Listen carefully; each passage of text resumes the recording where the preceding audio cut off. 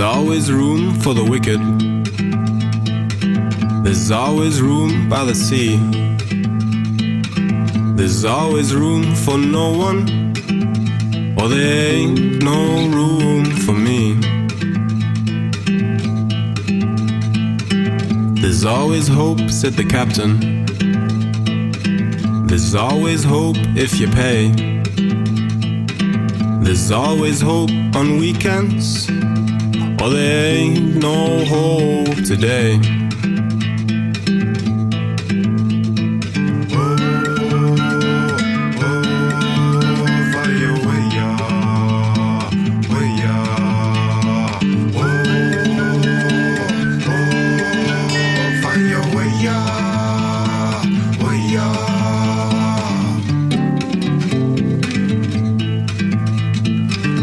My family history, there's a book that was written by my great-grandfather, who was basically responsible for getting our family out of Germany in the Second World War. And my grandfather and his wife, and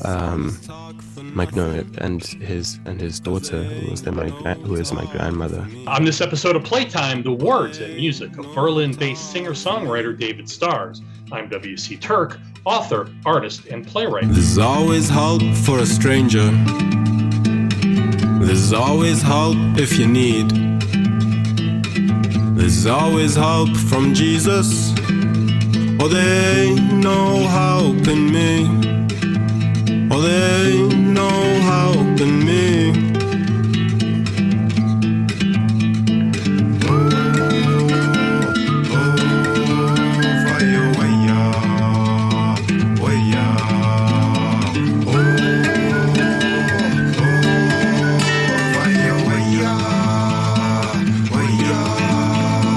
Berlin-based Sasha Daw, better known as David Starrs, musical style defies simple categories. Post-punk folk is as close as I've come, but that still falls short in describing the work of this eclectic young artist. Think the Norwegian-German shoegazing sound of the whitest boy alive as a starting point, with perhaps a hint of Jeff Tweedy's sideways sarcasm and James Dean's squinting scowl that questions the underlying fabric of deeply held assumptions, all with a sublime, youthful freedom at the sunset of that inherent innocence. David's first 5-song EP, The Cellar Sessions, comes amid a number of independently released singles and videos, including critical collaborations with local DJs, The Hustle and DJ Kitek. His website is davidandthestars.com, and you can also find him on Instagram at davidandthestars. How's it going? How did I do with the intro?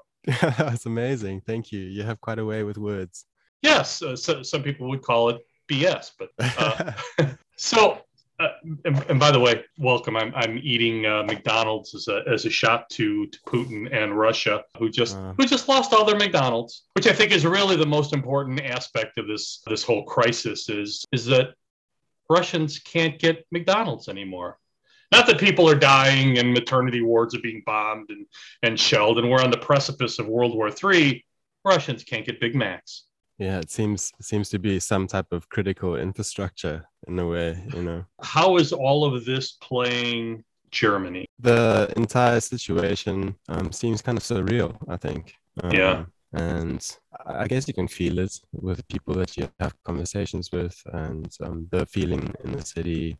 I think everyone's just kind of on edge a little bit. And I've been speaking with artists throughout the Ukraine and Ukrainian artists here in the States as part of my focus on all this as well. And wow. I'm forever astounded at the lack of insight into, first of all, the issue and its resonance throughout Europe, particularly in Poland, Germany, and the Baltic states, Romania, Hungary, that are seeing all the refugees, but just the lack of understanding of the human cost and the human toll for people who have to live through this, if they're able to live through it at all. Yeah, it's a terrible situation. Yeah. It was like 3 million people that are now without homes. that are not refugees, and people are becoming aware of that, and they're definitely feeling it as well. And it's a terrible, terrible thing. Because I'm always very cognizant of this, especially having gone through the war, which is where in Bosnia where I met Vedran, is that we keep infecting succeeding generations with our hate, with our cruelty, with our selfishness and our ignorance. I know that those younger generations don't want any part of this, but they get forced into it either through conscription or just a brutal loss of that innocence that comes along with the horrors of war. Yeah, we've had such a long time of peace now, right? Yeah, Since in Europe especially, and yeah. I think at some point things become really good, and we become used to a standard of life. And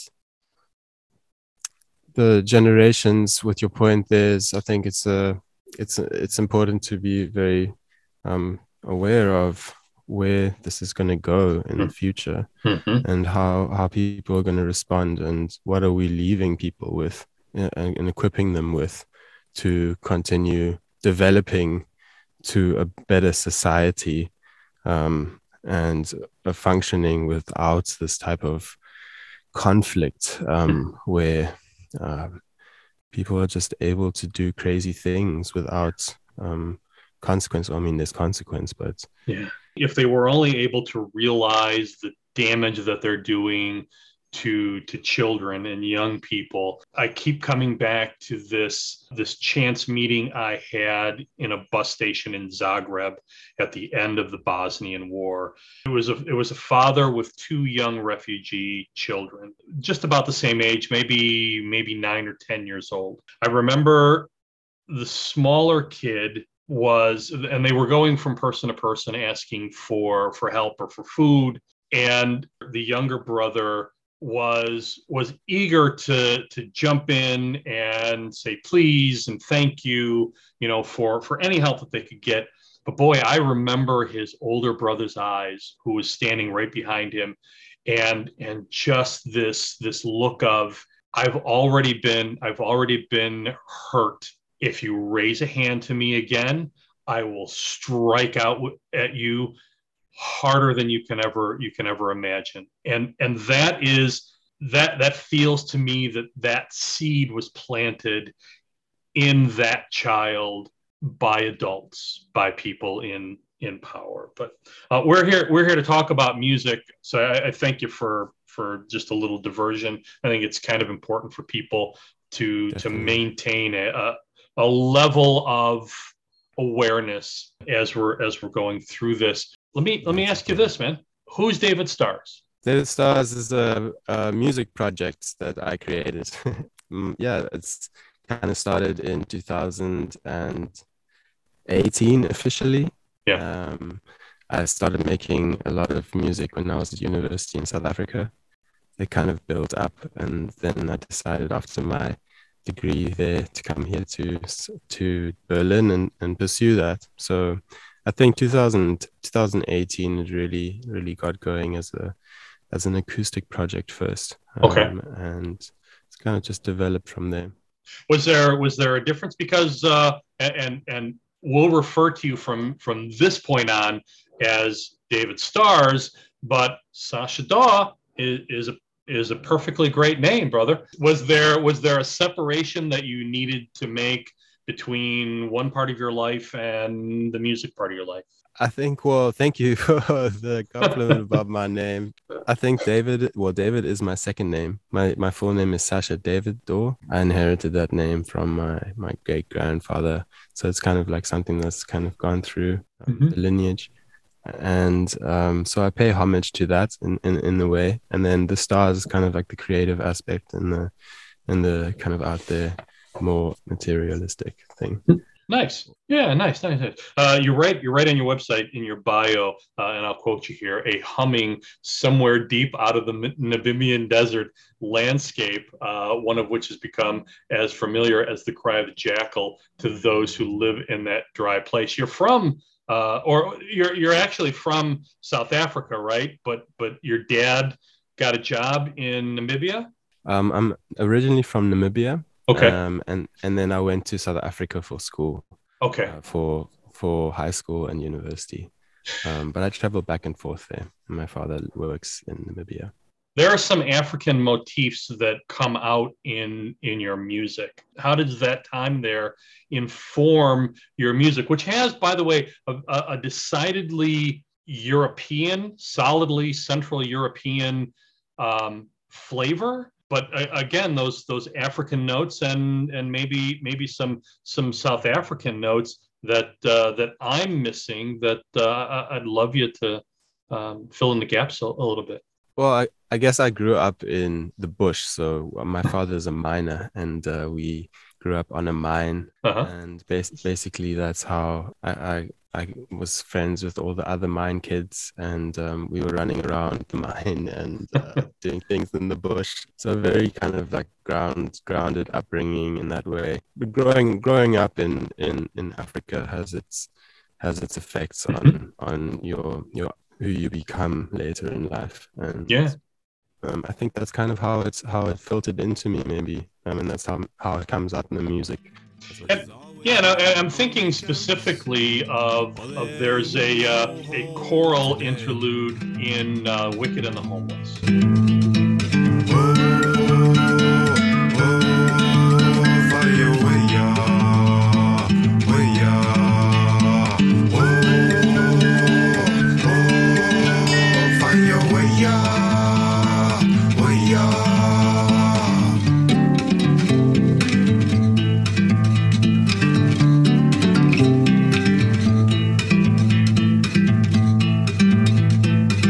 There's all this talk in the papers.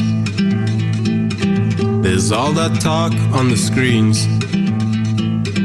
Is all this talk for nothing? 'Cause there ain't no talk for me. Oh, there ain't no talk for me.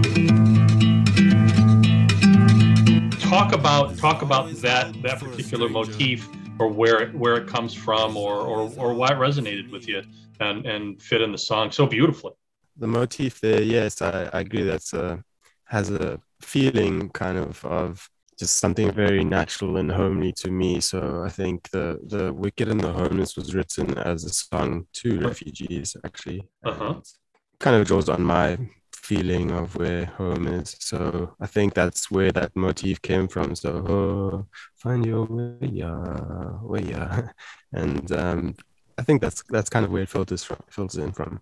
Do you think that an artist, especially now where there's a righteous sensitivity to cultural appropriation, that a non-African artist or an artist without a solid connection to Africa like you do, that they would be able to pull off that texture in a song? It's a great point. I mean, cultural appropriation is something that I've definitely faced with myself, as a white person from Africa. Mhm. And like being African to a certain degree, and then also being European to a certain degree, to maybe a larger or a certain degree, you kind of have to find that balance within yourself. And it's a very relevant thing to be aware of, I think. And being aware of cultural appropriation and how you use what you're coming up with. Is it genuine? Is it really coming from a place of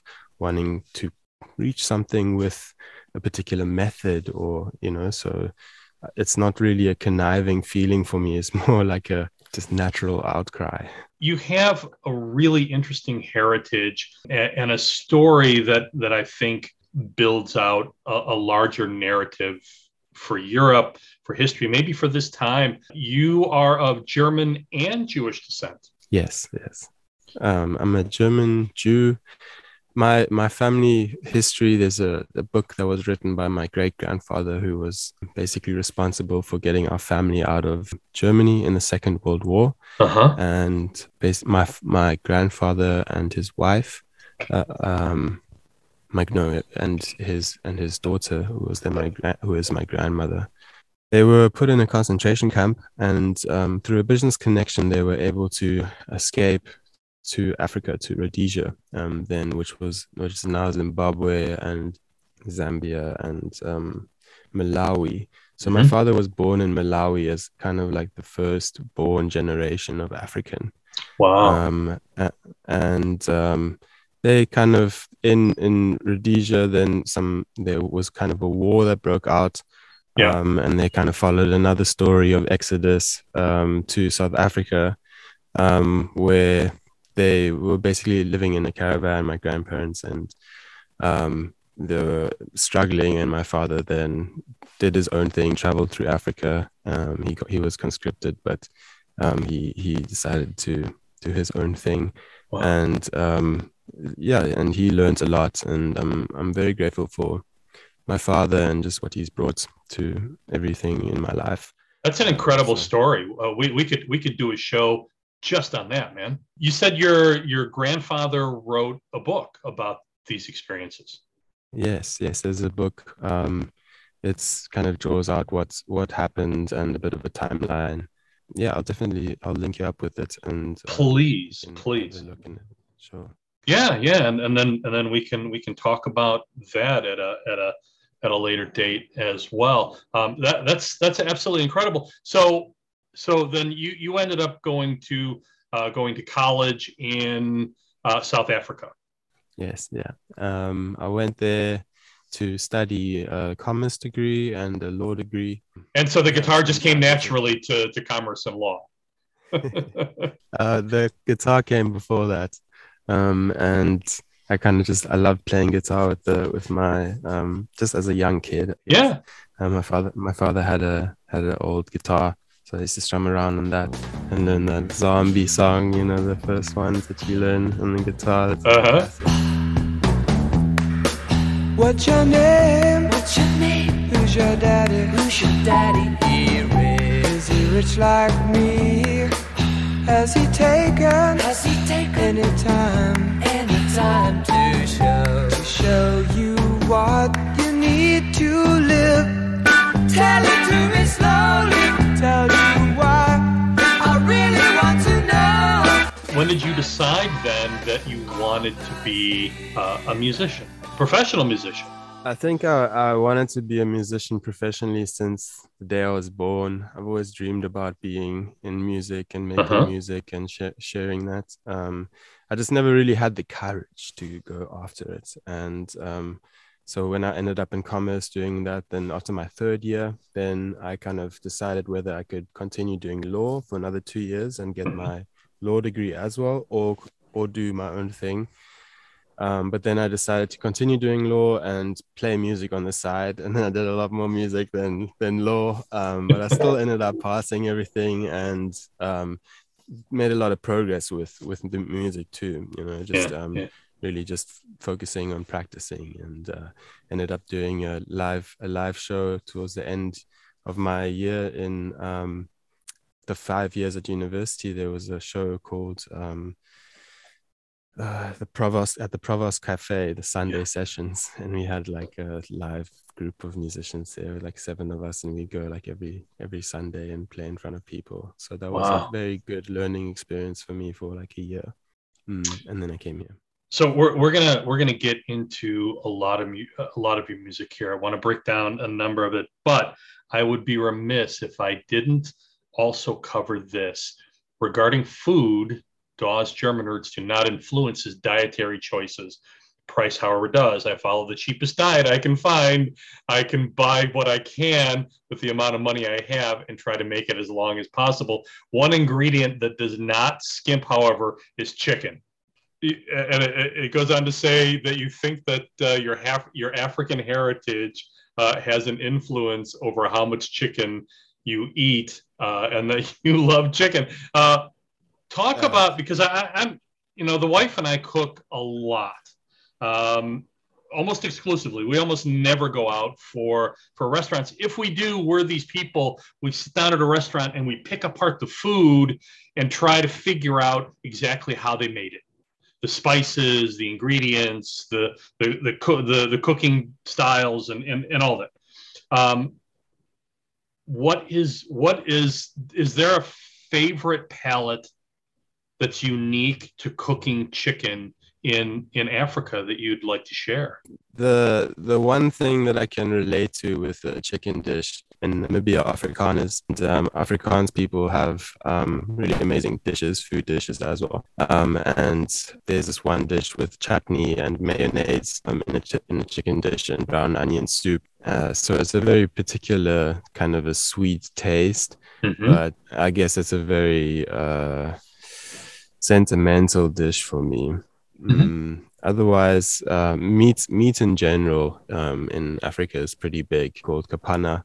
And kapana is this really traditional meat that they cook and put the spice on, and it's just really amazing. Yeah, so I think when I think of Namibia and dish and culinary things, I think of that kapana and really good chicken dishes. Interesting. You know what? I'll have to look that up. And before I post this, I'll post a link to a recipe. How about that? But this is long before I was married. I had a studio, and right next door to me was a Nigerian family, and with an old grandma who cooked everything from scratch. They would bring the spices in from Africa regularly, so they always had those.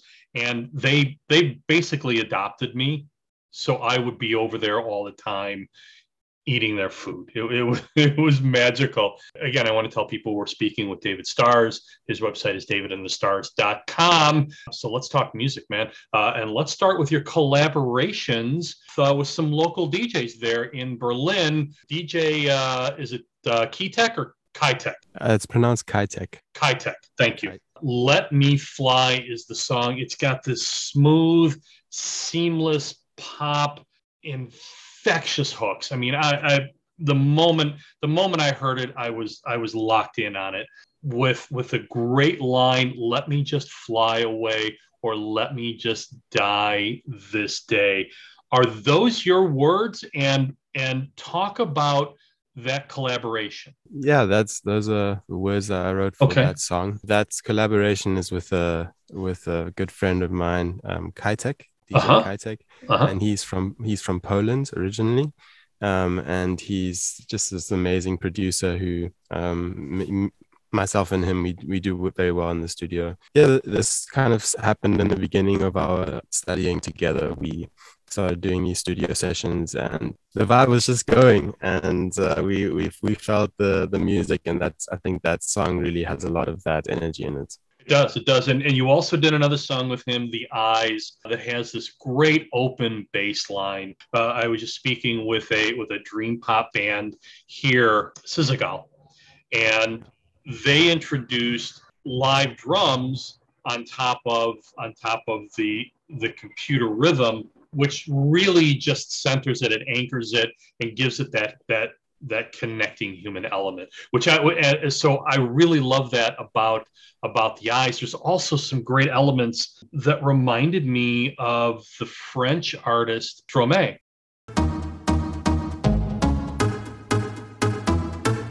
Alors,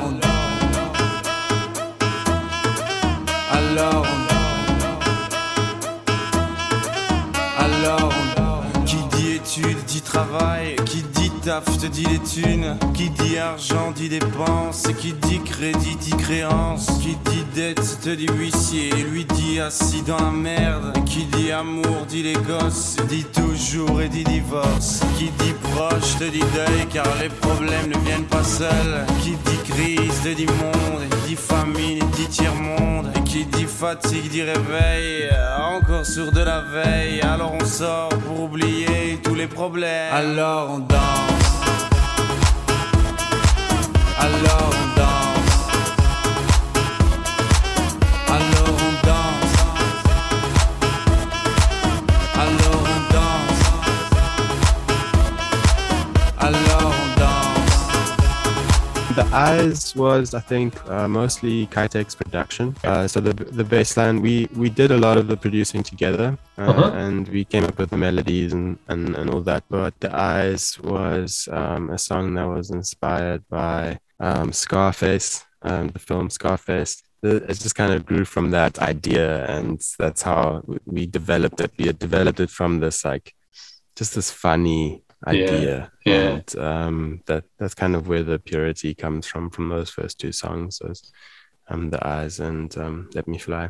Because you've done so much really great solo stuff, is it difficult for you to share writing a melody, especially since I find so much meaning in your words, in your lyrics, but in The Eyes and Let Me Fly, you really simplified that nicely, which I think showed a great lyrical expertise on your part, that you guys had really mastered the songwriting aspect. But is it difficult to share the songwriting, or is it actually interesting and fun and sort of building that creative energy, or riding that creative energy to collaborate with someone?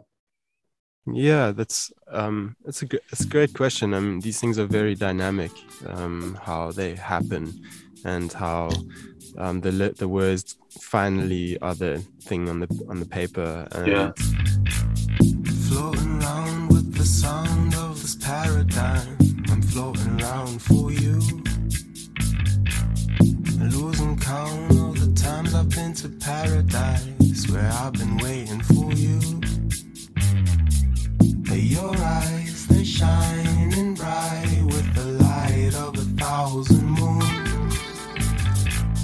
I can't decide this time, but I know that I'm falling for you.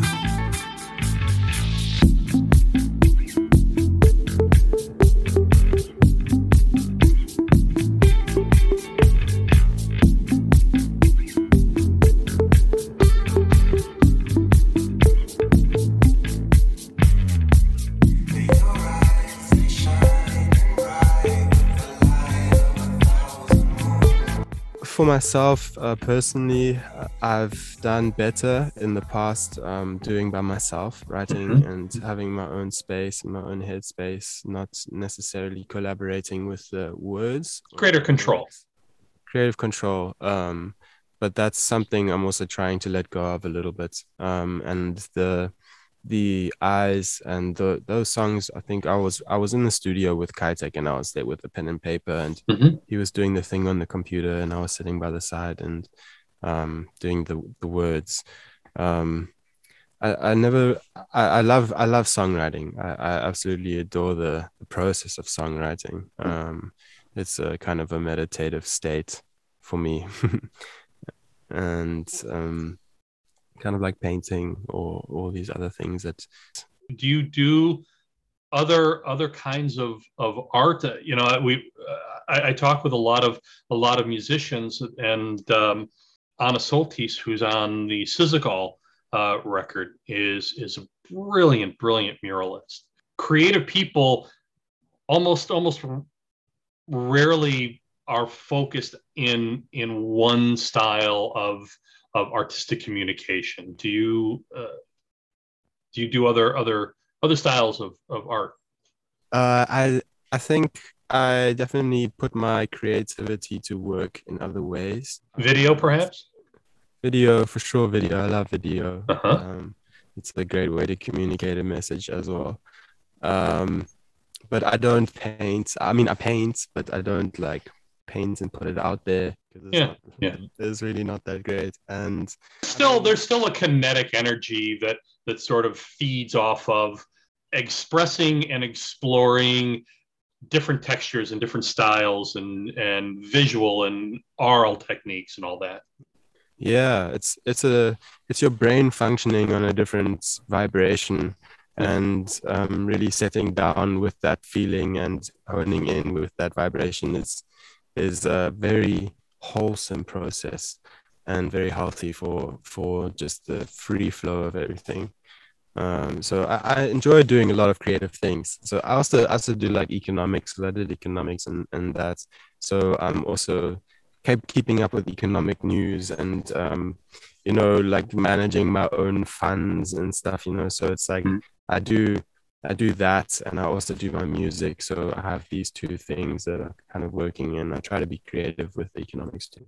Gold, there's such a strong electronic signature in that song, which is a bit unusual for like your EP is natural sounds and natural instruments and a really minimal electronic signature. But Gold seems to have a stronger electronic musical signature. Was there any production help from anybody that you were, any influence from maybe your work with the Hustle or DJ Kitech? Yeah, it's a good question. It's kind of what the whole new project was about, is this migration from acoustic to electronic and kind of more rocky. I mean, I'm interested to hear what your perception was like from listening from the Cellar sessions and then going straight to, for example, the music video series. Was that kind of jarring? How did you place that from your perspective?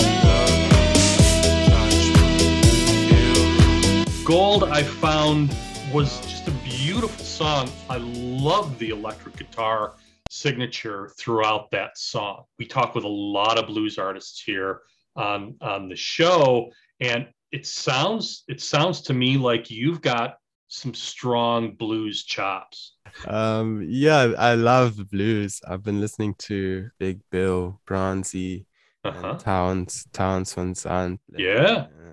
Those are they have some amazing songs, and I love the blues so much. The whole transition from the acoustic thing was just put out there and write songs. It was a kind of a what do you call it? The genesis of David Starr's, and the music video projects, when it came to the electronic music, is I definitely want to be a kind of dynamic sound. That's kind of where I want to end up as. That was my reach out into the electronic scene, into the more rocky stuff, and that was kind of shown through this metaphor of losing my acoustic guitar in the videos. I found, and I suppose this maybe answers your question a little bit better than I did previously. I found that you transitioned really comfortably from the electronic side to the acoustic side. You have a laid back John Mayer approach to songwriting and lyricism. Definitely. Yes, thank you. I really try to focus on not losing that and staying true to some type of thing that was me. And I think that was the appeal that I had with the song you did with the Hustle and with DJ Kitech. It was still David Starr. Thanks. Yeah, it's that's very kind of you to say. It's good to know that it translates. Serves them right.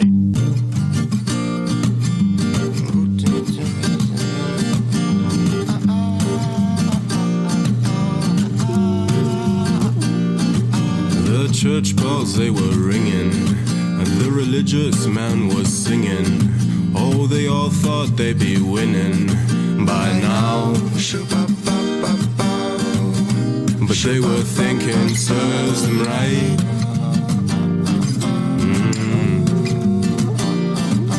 Then last week on a Monday, they all thought it was Sunday, but that day was a Monday, I swear. But they were thinking size and right. You're feeling high, then low. Don't let your body go. But if you dance, dance around. Don't let your body down. Ooh. Then maybe it was Tuesday. It was whatever you say. You ran so that later you let them out. I think this song beautifully encapsulates my opening description, the sideways sarcasm, the James Dean squinting scowl that questions everything, and all with a sublime youthful freedom at the sunset of innocence. You're a young man, and but it also has this great Europop flavor. Tell me if I got this right. I found in the song a bottom-up indictment of hypocrisy, but with this beautiful necessity that youth and life is fleeting and meant to be enjoyed, with that great dance passage, dance verse at the end of the song. Yeah, that's totally true. So maybe we should cut the interview here while I'm ahead of the game. And 100%. I mean, that's exactly right, and it serves them right. It's all. I love what's it called? Satire. I love satire, and I love cheekiness. I think that's a really great part of your appeal, and I'll talk about that here in a bit with some great examples. The real life. I love the story behind that song. It has a wonderful sullen psychedelia. Tell me about The Real Life. Yeah, The Real Life was a song that was kind of created between different studios. I collected sounds from different instruments, and then kind of created this puzzle piece. And through the story of the music video series, it's the final scene, and it kind of summarizes everything that happens within that. So within that idea, there's the idea of the devil and the angel on your shoulders. So you have these two polar opposites, things that work in a harmony and that lead things.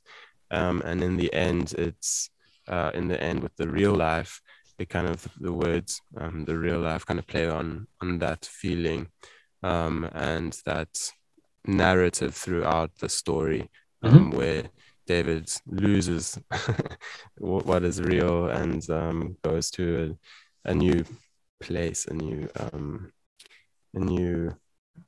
place of realization.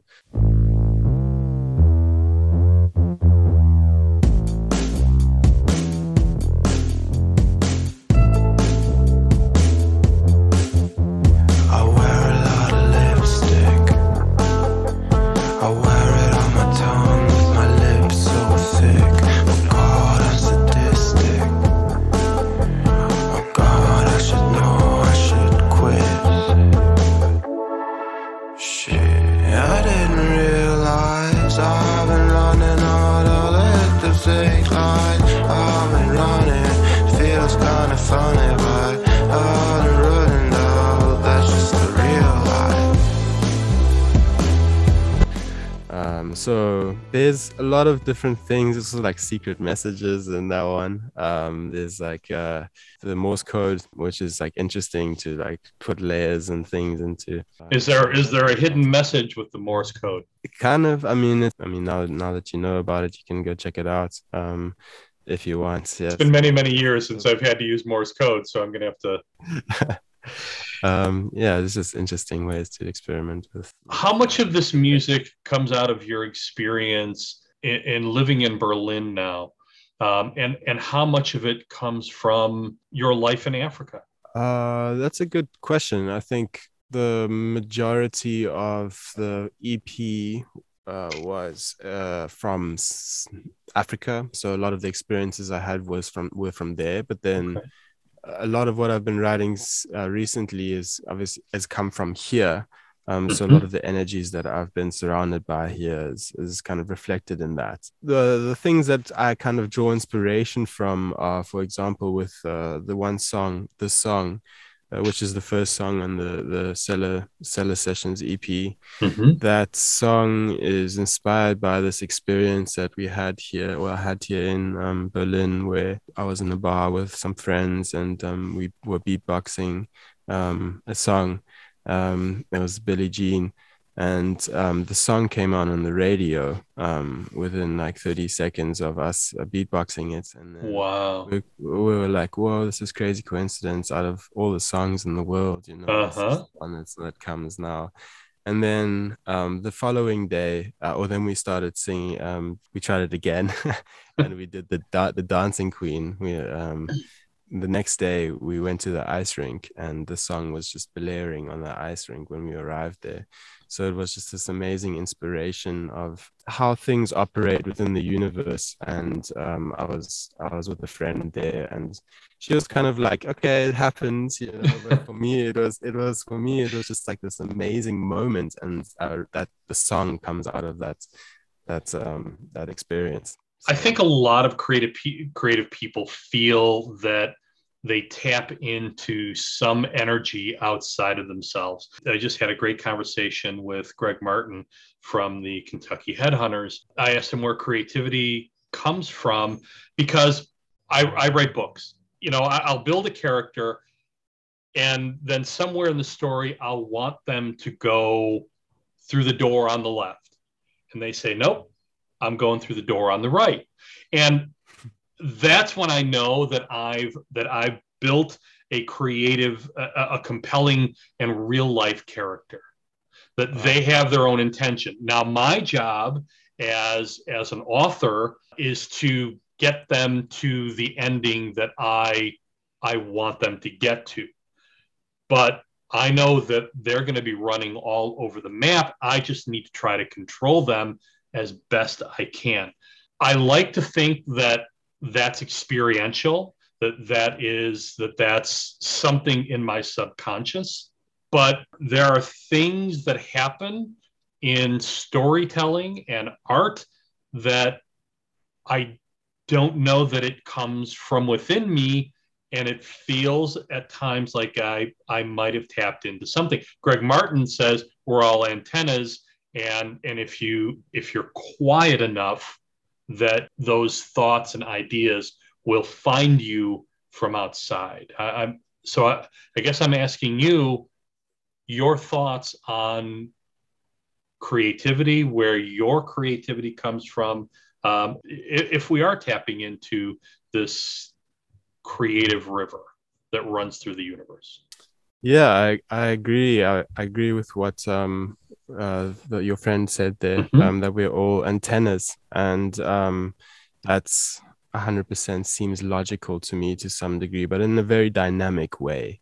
So it's very complex and very layered. So in creativity and tapping into something, it's not really, it can be called tapping into, but it just already exists, Mm-hmm. within us, and it's just about accessing it. So it's not external, it's like it's an internal thing. And the way your body functions, the experiences you have, the way your brain operates, the way you've been brought up, and what you eat, and all these things, I feel like have this complex effects, all affecting in different ways to push your specific brain in the direction Mm-hmm. that it can connect with a specific narrative, Yeah. and Yeah.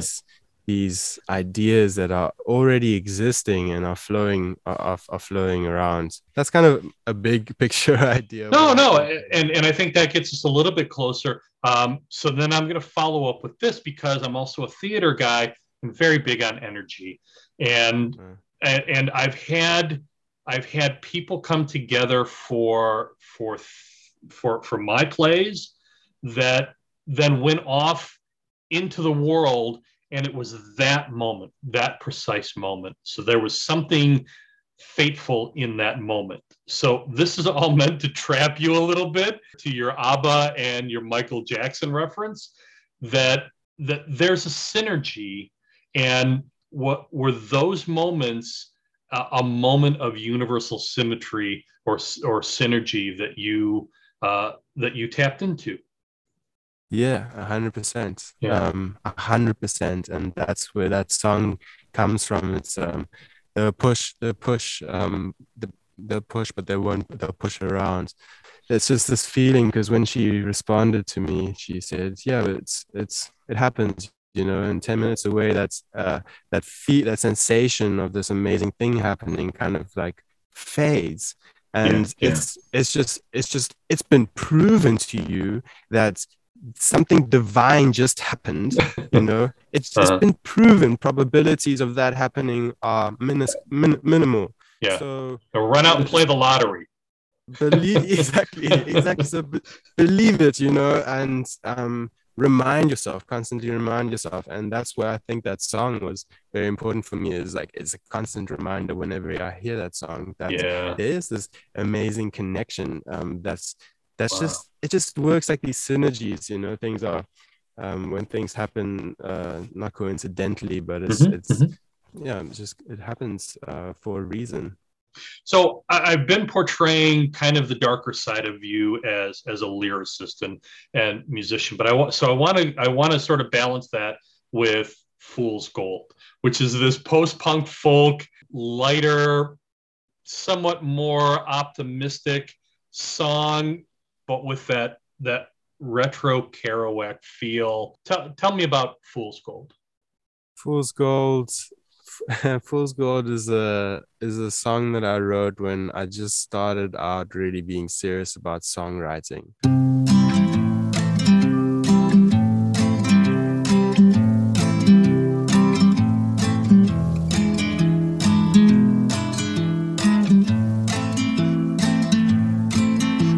Yesterday I dreamt of you. You sat me down and you walked me through the fast lane down a rabbit hole. Forget not what you were told. Mesmerized by a blinding light, you heard her crying in the dead of night. She closed her eyes and felt the cold inside. We walk these lines when desperation strikes. And I think it's a collection of experiments of different just visions for what I can see this song entailing, and what kind of plays are happening. So you have this image of this bird, which is a songbird, but it's broken its wing, and the crashing, you know, the crashing of this bird, and the ground was harder before the crashing. It kind of just, I love these ideas of reflection and pushing those out. So I think that was a bit of an experiment, that song. So it's a very long song and more folky, and it just really reflects me. When you're writing lyrics, do you think in terms of, when I write poetry, I'm sort of in this space between the visual and the verbal. So I'm cognizant of the verbal rhythm, the rhythm of the words and the lines, but I'm also locking into these visual elements. How do you come to lyrics? The visual element is a big one for me. I'm sure there's people who connect with us differently. And I think just like you, I have a very big visual element. It helps me a lot to imagine something going on, you know, some person walking down the street with some shoes, and then you can describe things, and just really painting the picture, so to say, with your imaginary images, and that helps narrate whatever you want to write about. Let's talk about Innocence, the song, not the concept, but the song.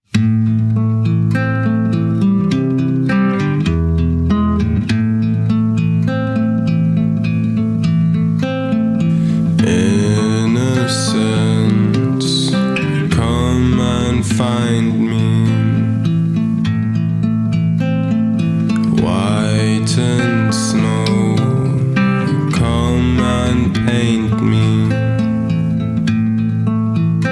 I prayed for love, but she won't answer me. My lovely, a song to set you free. Innocent come and find me. I prayed for love, but she won't answer me. Those are really, really powerful and beautiful words. And then you do this to us. You end the song with a sustained hanging note, which is just breathtaking. I'd love to know how the song came together for you. The song, I'm glad you connect with the song. The song is very sad in a way, but also very wholesome. So for me, it was an experience of just my feelings of abandonment, I think. And that's where it all stems from. And yeah, I spent a lot of time just really thinking about myself and what I'm feeling. And I think that's where that came through, like the serpent tongue, you come to slant me, it's like a reflection of myself to myself.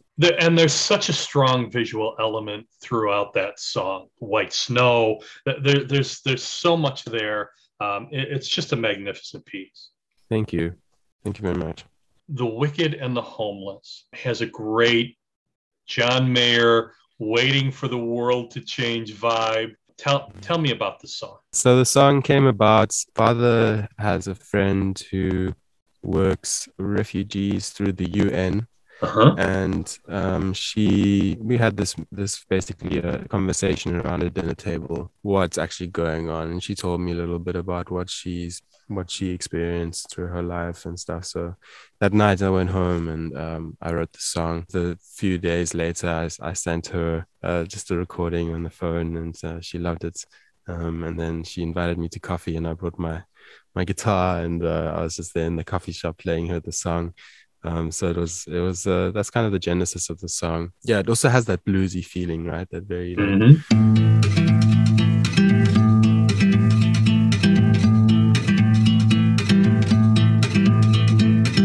There's always room for the wicked. There's always room by the sea. There's always room for no one, or there ain't no room for me. There's always hope, said the captain. There's always hope if you pay. There's always hope on weekends, or there ain't no hope today.